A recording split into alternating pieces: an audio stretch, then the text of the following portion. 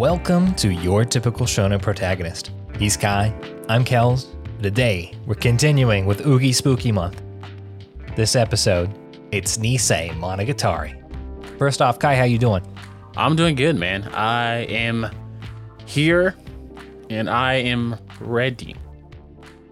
Me too, man. I have enjoyed Bakemonogatari up to this point. We're talking about Nisemonogatari, basically season 2 of the story. And we must, of course, open with the obligatory, your typical shonen protagonist does not condone looting the lollies. It's not cool. It ain't kosher. That ain't it, chief. But we're about to have to talk about exactly that. Yes. So, let's get into it. Nisemonogatari follows Bakemonogatari for the sequel of it, like you said. And opposed to focusing on kind of Aragi's like love life, this focuses more on his family life, would you say? I would say. A little overlap of both. Yes. But certainly in the way that Bakemonogatari was the story of ghosts and the way that the supernatural impacts regular people.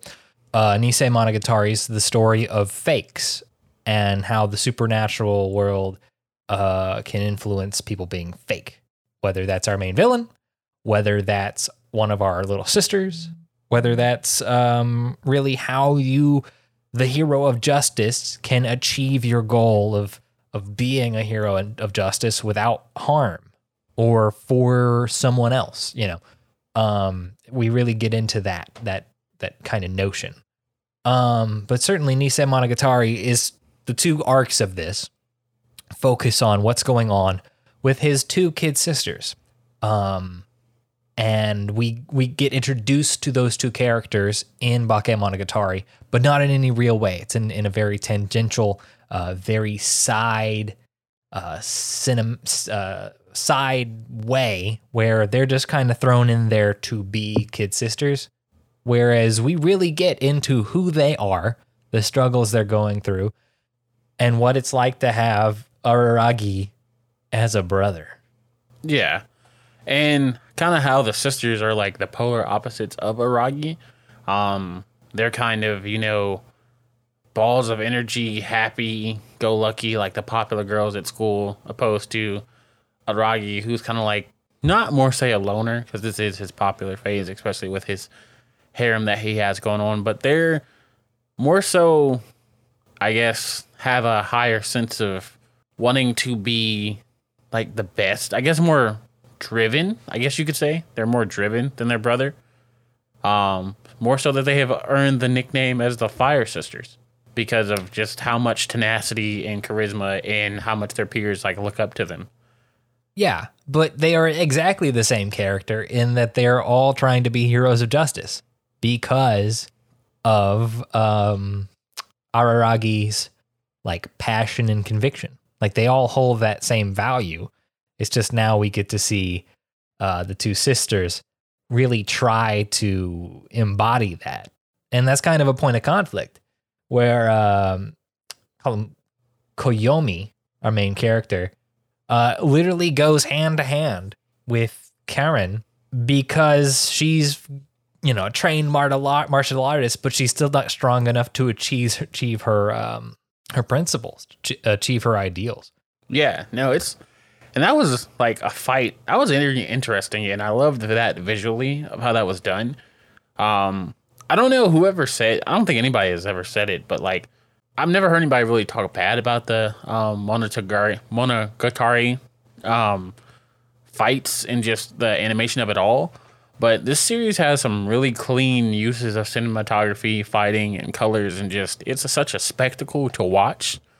And I'm glad that didn't fall off from the first season, because a lot of times when you see a season 2 or a season 3, such as Seven Deadly Sins or other shows, when they go, you know, even when they have the same studio, there can be like a fall off of animation quality. But from what I understand, the Monogatari series just keeps getting better. And this, while plot-wise was not so much better, like I would say that the use of color was far better in this than it was in the previous series. Certainly that the cinematic directorial influence on the storytelling, like the visual storytelling of these two arcs, maintained in the same conviction and force as with the first with Bakemonogatari. The production quality was just equally as impressive, and certainly the fight scene, even though Araragi doesn't throw a punch, it's fine. It's okay. The fight scenes are still just as impressive. And it was kind of meaningful that he didn't throw a punch because that, he was fighting for his, each person was representing their sense of justice. And I feel like him not throwing a punch proved what his was. Like, it was kind of like, I'm not a fake, I'm the real me. And your sense of justice is like a fake, like a facade, which, again, there's that comparison to the Fate series, especially like in Fate Zero, when Kiretsuzu Emiya, Shiro Emiya's father, like has to come to grasp that his sense of justice is a fake. It's flawed. It's not real. And I'm kind of amazed how much these series, like, I need to go back and look at the dates, but like, I'm kind of amazed at how much these series like kind of, mirror each other. Yeah.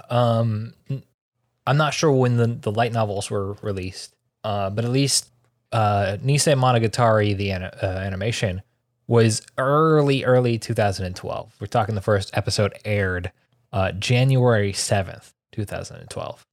Yeah. So, yeah, the parallels to Fate Zero are very real in terms of the presentation of the concept of the hero of justice. And that's one of those things too, where that is a direct progression of the character from Bakemonogatari. This is really just more Monogatari in like a next day continuation. Because we get to compare those two characters with the kind of juvenile sense of hero of justice with Karen versus the now matured, what is it like to try to live the hero of justice life and reconcile that with responsibilities and friendships and like responsibilities to friends. True. But no, certainly it's an interesting continuation of that same theme with the comparison with two other characters. Now, one of the ways we open this show is we open it with Senjo Gahara, Araragi's girlfriend, kidnapping him. Yeah, I gotta say, this was very interesting for me because I really... Senju Gahara, I do not agree with kidnapping people. I'm gonna disclaim that out the wahoo. But I can't say everything she said was wrong. I mean, some of it was like bad shit. I'm not gonna lie. But just the... granted, he isn't looking at other women, like, per se, sexually. He's, like, oblivious, I believe. Yes, sure. I mean, it's like... there's the... It's a harem anime. Yeah, and Tsubasa is catching his eye because we see that whole scene of her, like, not being how she is and then being how he imagines her to be. So, like, yeah, I would say... Okay, that's false. What I said was false. But yeah, no, Shinji Gahara just kidnaps the dude and is like, yo, I thought she was done with box cutters. After Bakemonogatari, I thought, I was like, yeah, she's done with this. They're together.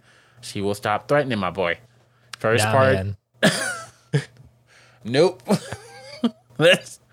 So she's back with the box cutters, back with the weapons, and she's like, hey,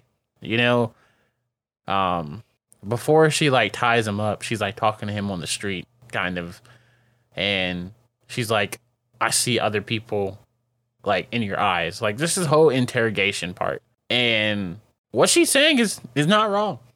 So that is where I agree with her. Man, but yeah, no, totally.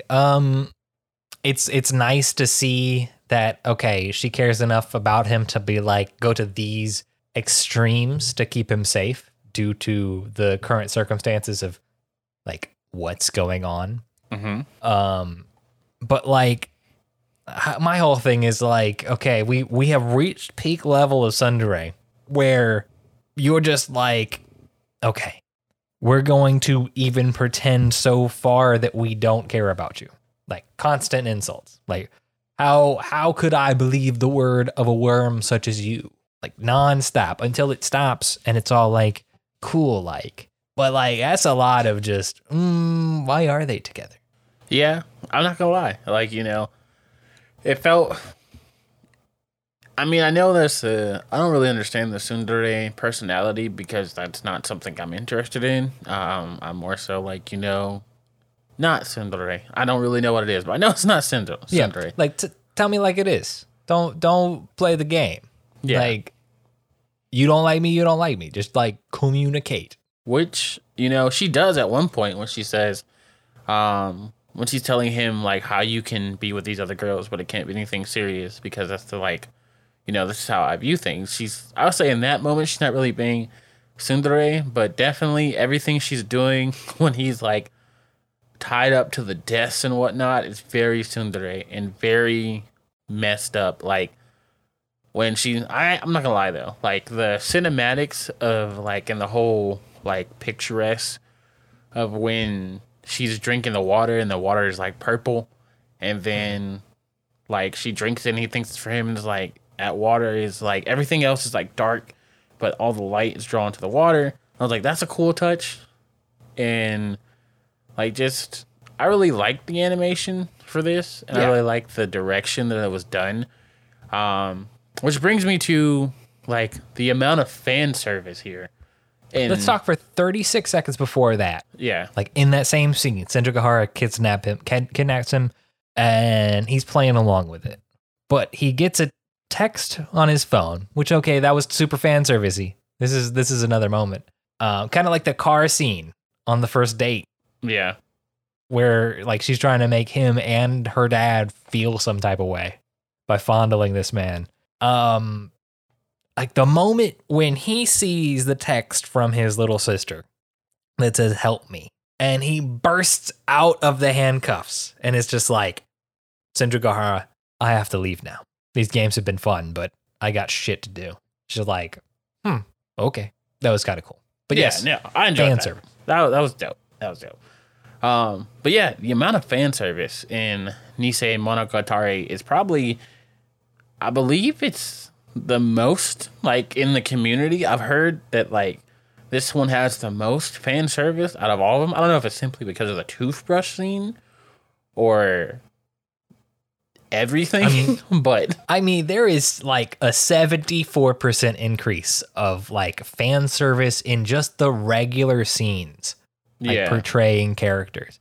Like how many ass shots of Karin did we get? Like too many. My God. Too many and just what the fuck? Like yeah. So not only her, the friend is what really messed me up. I forgot about that. Like at the very beginning of this season, man. Yeah.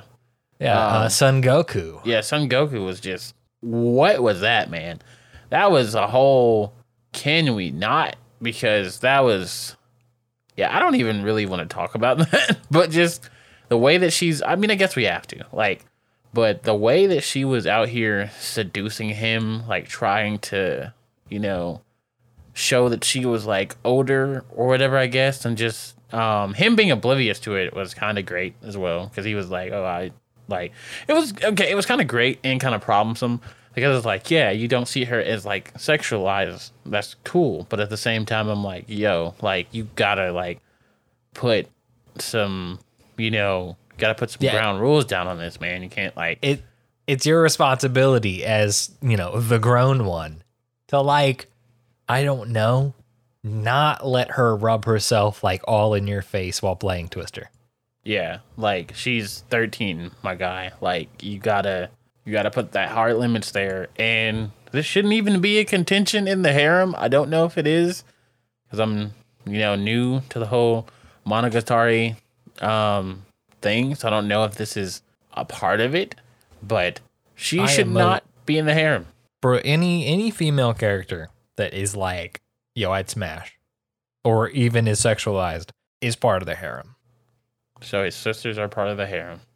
I wouldn't doubt it. That doesn't based on surprise what we've seen me, I here. guess. Like, as much anime as like I have watched, this shouldn't surprise me. But I can dutifully say that all the harems I have seen, even High School DxD, which we're doing tomorrow on our other podcast, there is no sibling harem. And I rock with that. And there may be like a lolly harem technically, but that lolly is also like 300 years old. So, which we play that game in this show too, but like that's not the only lolly. Yeah, Sengoku additionally is definitely problematic. Like there is no supernatural about her being, because we have the sister who is quote unquote fake, but I'm pretty sure. I mean, still, Yeah. we go through the same thing with the sister that's not fake. That's what I'm saying. Older, younger sister. Yeah. Yeah, we can't go through the whole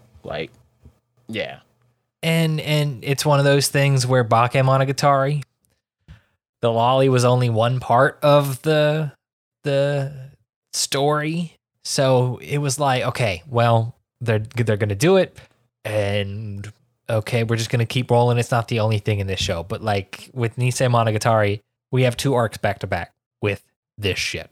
And it's like, come on, man. Come on. Yeah. Yeah. But let's talk about the story outside of looting the lollies. Yeah. So, is there anything to talk about at that point? But, I mean, so like we get the introduction of our bad guy. We get the introduction of the bad guy, which is the one that initially tricked Senjo Gahara's parents. Yeah. And is the one who gave her the crab that would take her weight and her burden from her. And his name is Kaiki. Yes. Which that's kind of an introduction to another specialist in the same way we had with what's his bucket from the last show? The blonde haired with Hawaiian shirts. Yes. Oh my god, I forgot his name. Osui. Something. Not gonna lie. Yes, that one. Yes. Oshino. Yes. Meme Oshino. We get an introduction to him. He's got the same kind of vibe. But we find out later on that he's a fake. He's not actually in tune with the spirit world. He's a total liar. But that whole argument is, if a liar is strong in the way, is that not more scary than someone who's actually legit? True. And they... No, I was just gonna say, this villain is more so, again, he falls in lines of that, fake, and he's actually a vampire, so he has actual... What? Hold the fuck on. What? Wait, no, he's not. Kai, I knew this was gonna happen. No, he's not. I knew this was gonna happen. Okay. Well, in this part,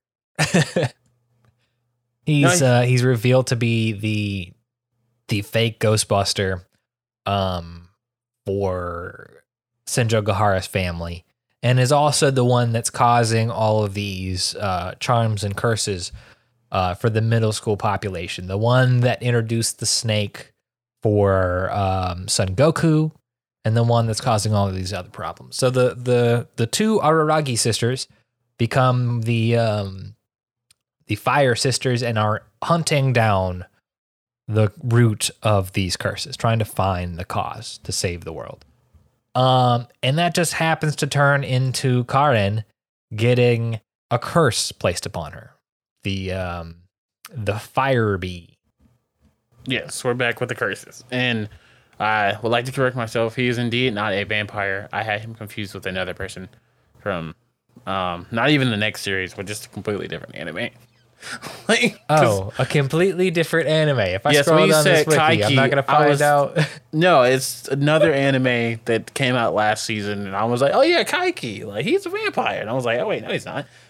So yes, Disu Okay. Kaiki is not a vampire. He's literally just a dude who is stupid. Well, not really stupid, but like he's a fake who kind of messes up Singahara's life. But yeah, so yeah, now you said Karin becoming a fire bee or getting inhabited by the fire bee spirit.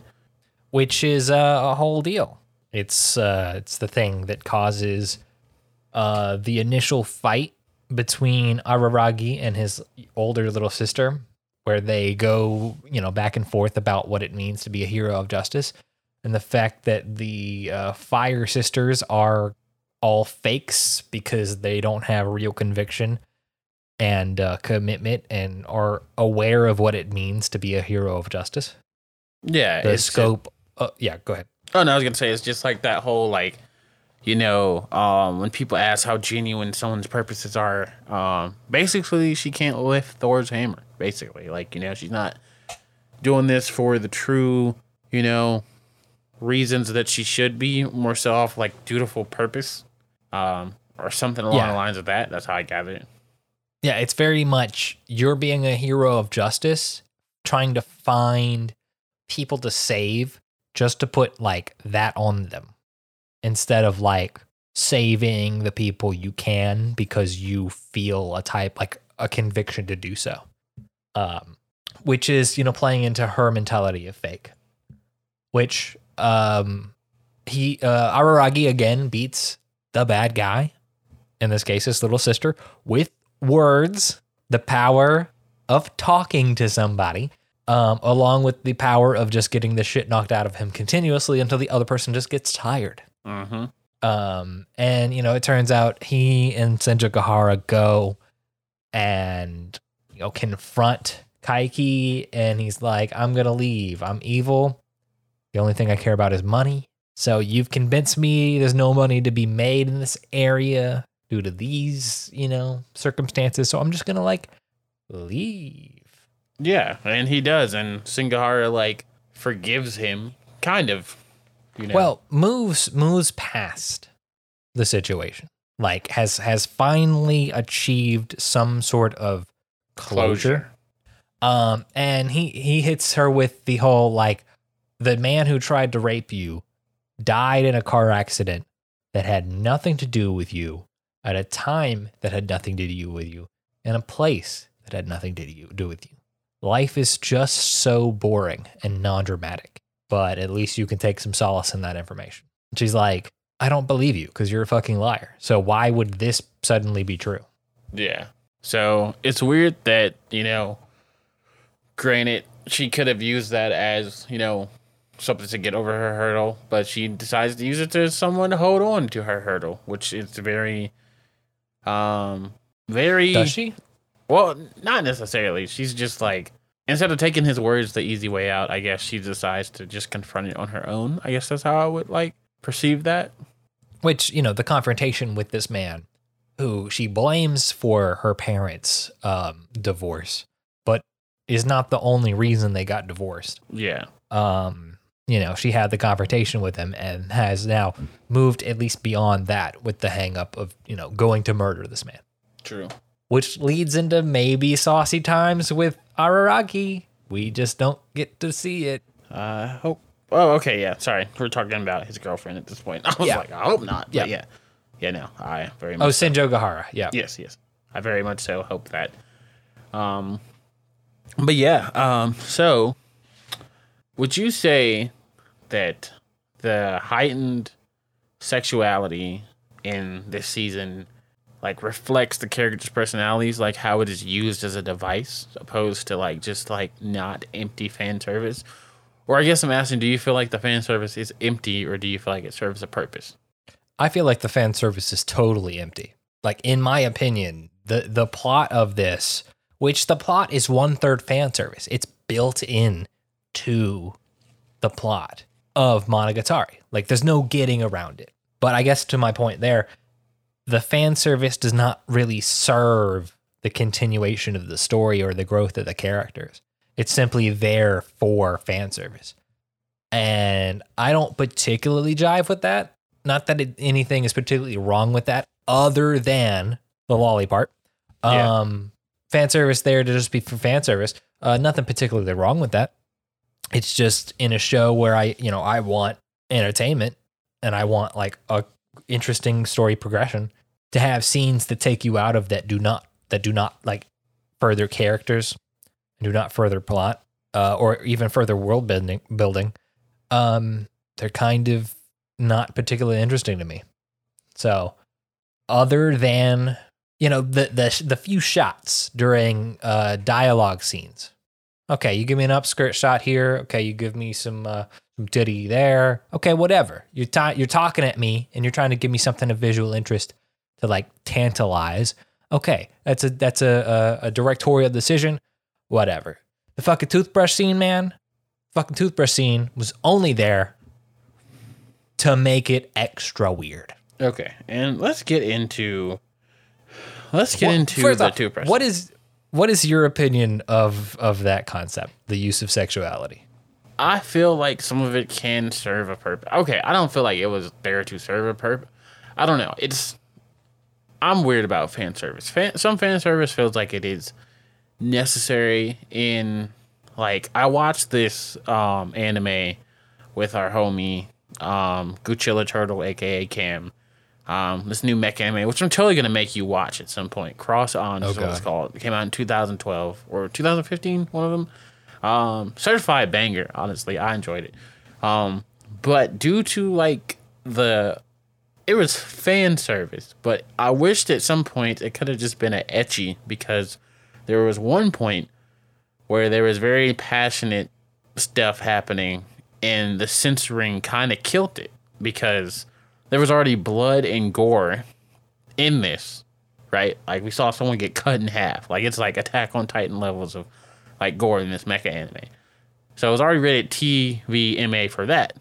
But like, it felt weird like seeing that censored when we didn't see the gore censored. So I felt like that could have been put in there. Like, and I know that like titties and blood are two different things, but I felt like if you're gonna just go ahead and just do it all if you already got that M rating. But in this aspect, I felt like some of it was used to tell a story, because I feel like as much as, okay, this is gonna be kind of touchy subject, but as much as like the world hates it, women do on a urge base have a sudden reaction or cause a reaction in males to dominance of that sexuality. And especially in Singahara's case, when she's interrogating him and doing the whole water thing, I felt like in that case it was necessary, because she was asserting her dominance and she knows of how Aragi is. I feel like that was useful. The sister one stuff was that was too much for me, honestly. I felt like that didn't really have a purpose. But even when we got into like Shinobu and her stuff in the bathtub, like, we saw the two differences of her being little and it not really mattering, and then when she like sized up, it was like something different. So I feel like that could have been used as a contrast. And then even when we have that brief scene of Tsubasa on the bed, it shows our boy Aragi is still thinking about her in a certain way that he probably shouldn't be.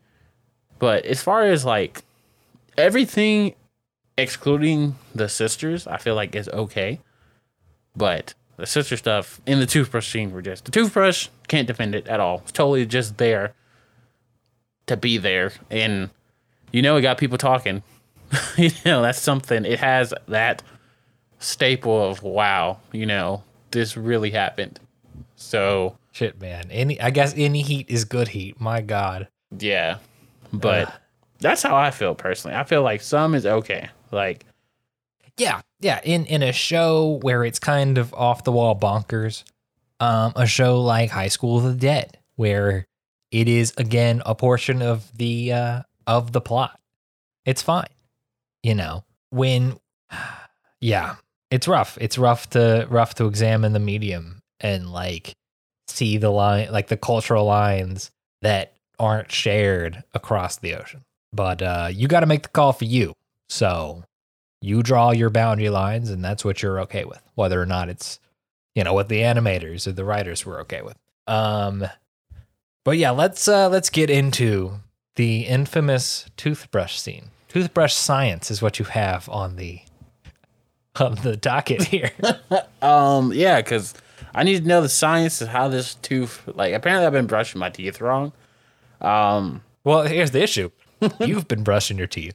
You haven't let somebody else brush your teeth. True. I sin to that. As someone who's happily in a couple, have you been brushing each other's teeth over there? Fuck no, man. I barely see her. You think we have time to brush each other's teeth? We working too damn hard. And I don't think she would let me. But let's set up the plot portion of this scene. The plot portion of this scene is I think it's our first interaction with Karen after her arc, the Karen B arc. We're now in the Tsukihi Phoenix arc, and this is our first introduction to Karen after her being okay, right?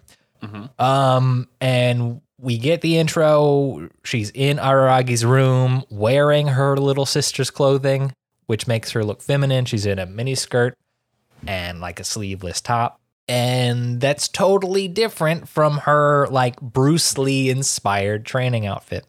And all that Karen wants is to have Araragi introduce her to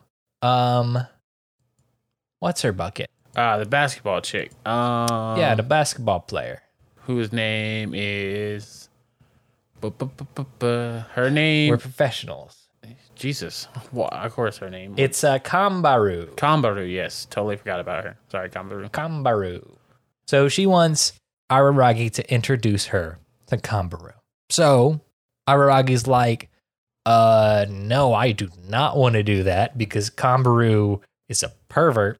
I don't want my little sister hanging out with perverts, to which we then get this next scene where they turn it into a game. Karen, if you can last 5 minutes of me brushing your teeth, I will introduce you to Kambaru. Kambaru. I will introduce you to Kambaru. And then it all goes fucking awry for the next 3.5 minutes of animation. Yes. Definitely one of those scenes where you don't want anyone to walk in the room. Like, even if it's your lover, even if it's your homie who knows that you are about this debauchery anime life. Like, it's just... It's... Okay. You're not ready, man. So my girl came home from work, got all situated, came in her room and sat down.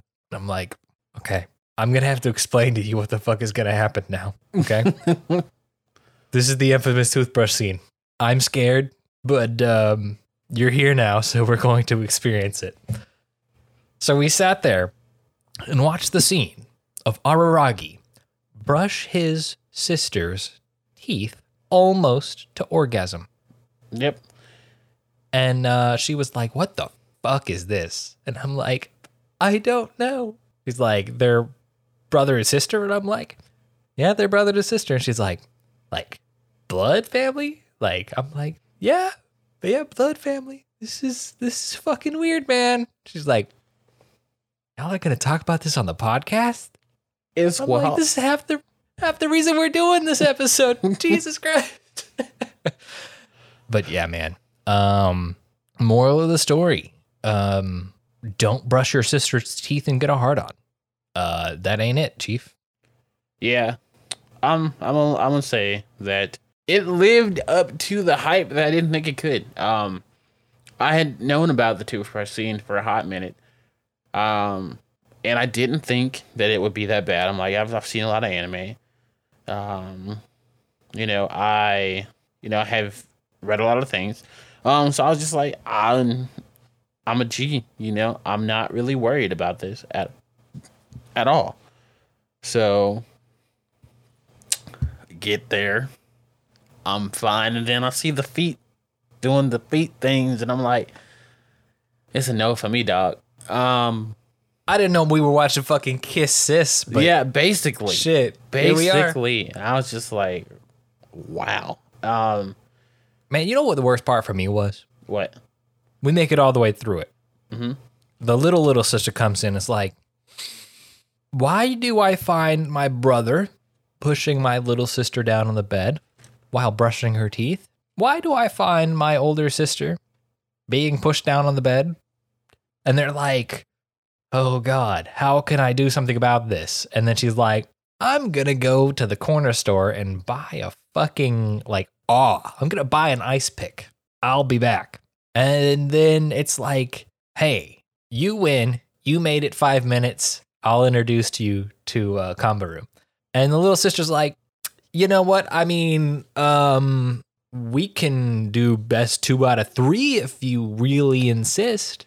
Yeah. And he's like, yeah, you know what? Maybe, but this time you brush my teeth. And it's like, Jesus fucking Christ, man. This is where we're going with the scene. We're just continuing the weirdness. Great.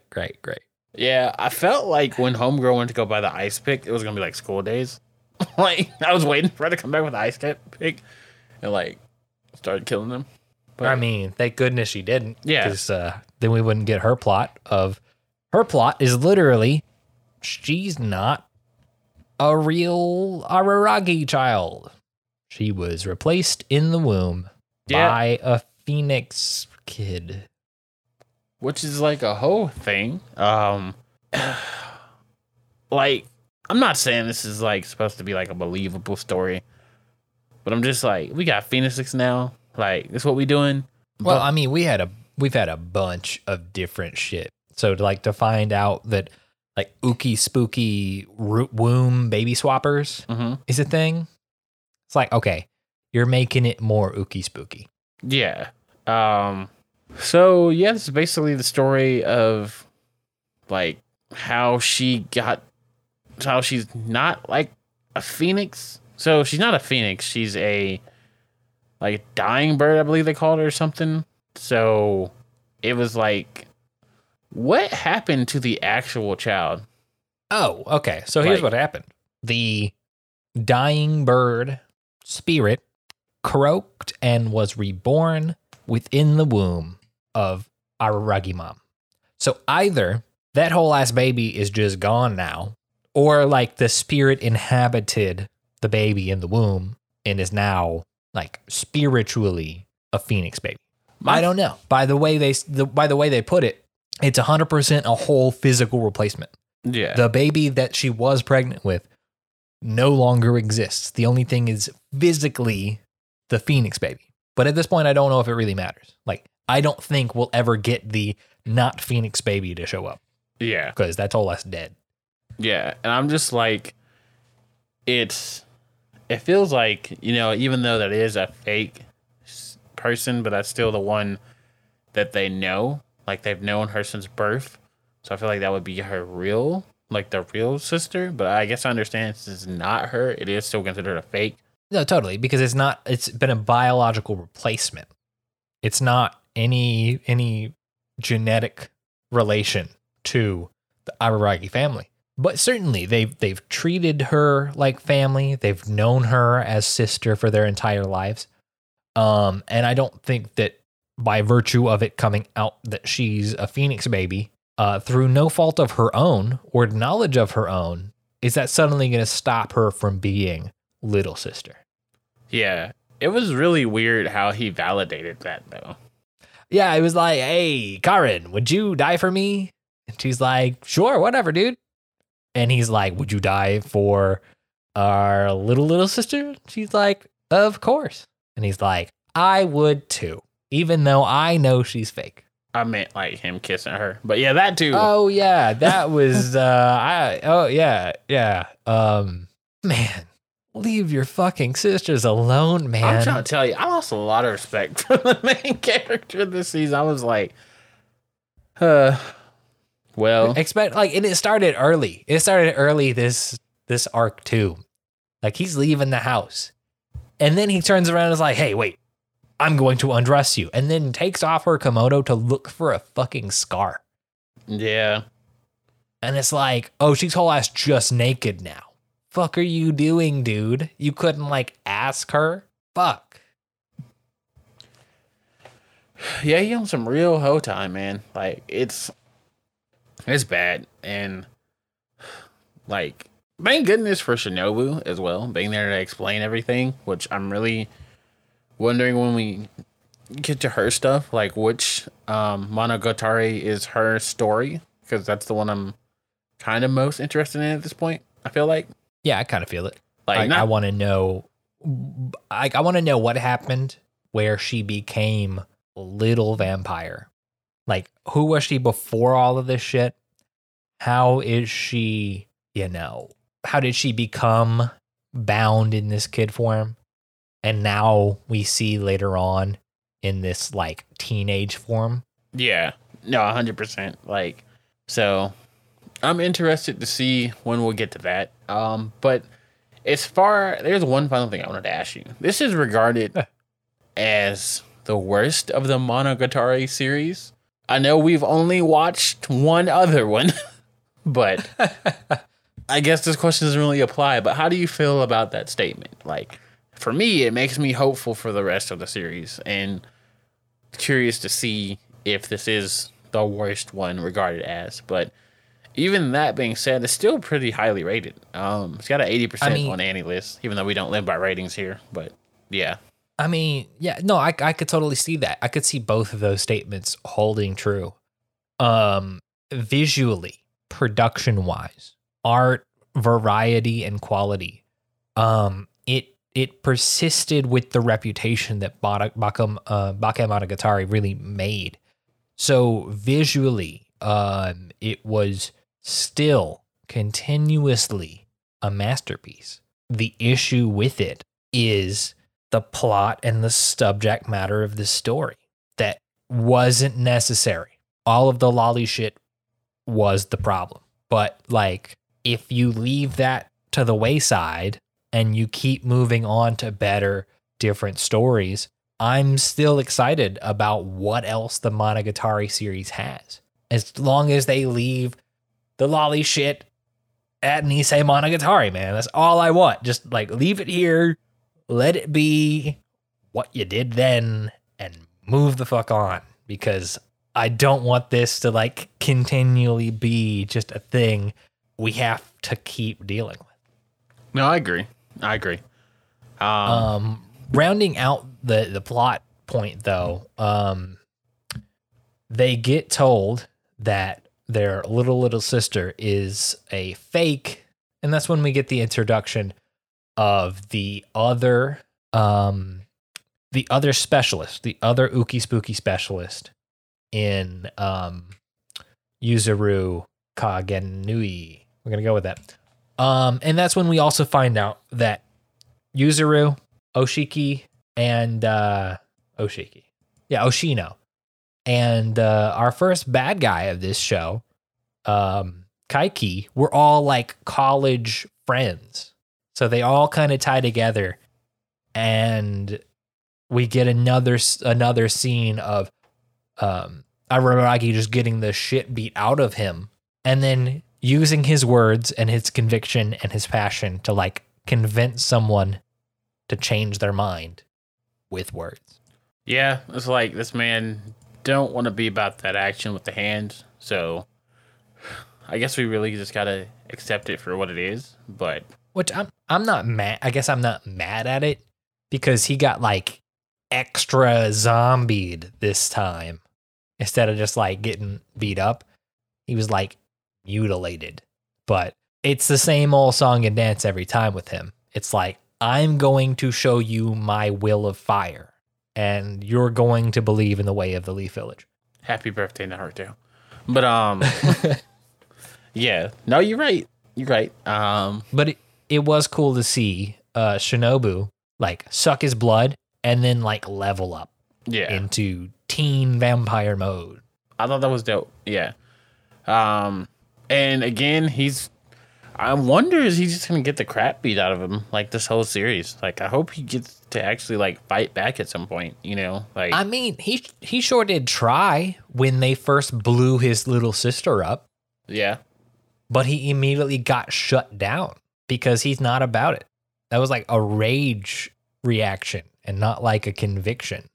Yeah, I think he needs to be convictedly, convicted. But also, I feel like, yes, literally, just convict him. Yeah. Like, put him away. But no, yeah. Because the whole thing with that final fight was she didn't feel the will to kill out of him at all. So. But yeah, no, that's basically settles that. And then, we kind of get the great end card of Shinobu with her foot on a donut, which is absolutely disgusting. But at least Shinobu loves donuts. Let's talk about the ending scene.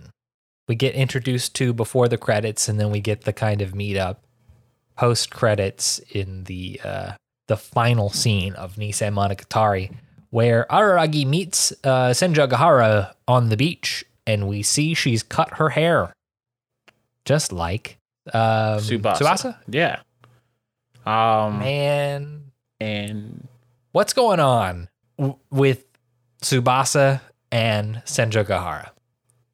I'm sure you have more insight because you've continued watching the show. I don't. That's the thing. Really? I don't. So they introduced this whole dynamic in this series where Senjogahara has this kind of subservient attitude towards Tsubasa. And it's what happened to our tsundere where she is just kowtowing about Tsubasa? Even in the kidnap scene where he was she gets a phone call and then she changes her mind. And Aragi's like, what was that about? And he's like, Tsubasa just said, cool it. And he's like, that's not like you. What did she say to you that would make you change your mind? And she's like, well, she just said if I didn't treat you right, she'd make you her boyfriend. And it's like, what dynamic is happening here? Yeah, it's that's not the vibe that, Sengohara exhibits. Especially contrary to the first 2 episodes when she was that whole speech to him with the Egyptian eye thing. I was like, it definitely felt like a 180. And I feel like there's more going on, especially since we got that at the end of this last episode. Then that means that it is something that we should see more of in the next series. Man, I hope so. But that was one of the interesting plot points of Nisemonogatari, relationship-wise. And relationship-wise, as it's tangential to Araragi. Everything's revolving around Araragi. But certainly the interesting points are when other characters have relationship developments. And that's kind of interesting. Yeah. No, I agree. That's all I've got on Nisemonogatari. If this is the low point of the series, which it certainly feels that way, in terms of storytelling, in terms of subject matter, yes, I agree. But visually, incredible. As always, directorial, incredible, artistic. I love it. I'm looking forward to what else Monogatari has for us. No, I agree. The journey of, it's Neko Monogatari, Kuro is next, I believe. So I know that's the story of Tsubasa, since it has Neko in it. So we're going to see what's going on, Man, I'm looking forward to it. But we'll catch that next week for Neko Monogatari Black on Your Typical Shonen Protagonist. Of course, you can catch the show on all your podcatchers, talking Spotify, iTunes, Amazon Podcast, at Your Typical Shonen Protagonist, or YTSP. Or on Twitter at YourTSP, that's URTSP, for all Twitter needs. Kai, you got stuff too? Yes, you can find me at Static Dreads with a Z on Twitter, where I will be talking about all the things that happen in the world. Mainly anime and stuff that is on my mind at that time. So yeah, come check it out. And of course, you can catch the other product for all of your Western and Japanese animation needs at Content Breaker on all your podcatchers as well. We'll catch y'all next week for Neko Monogatari Black. Here are the mix. What the fuck am I doing on Your Typical Shonen Protagonist?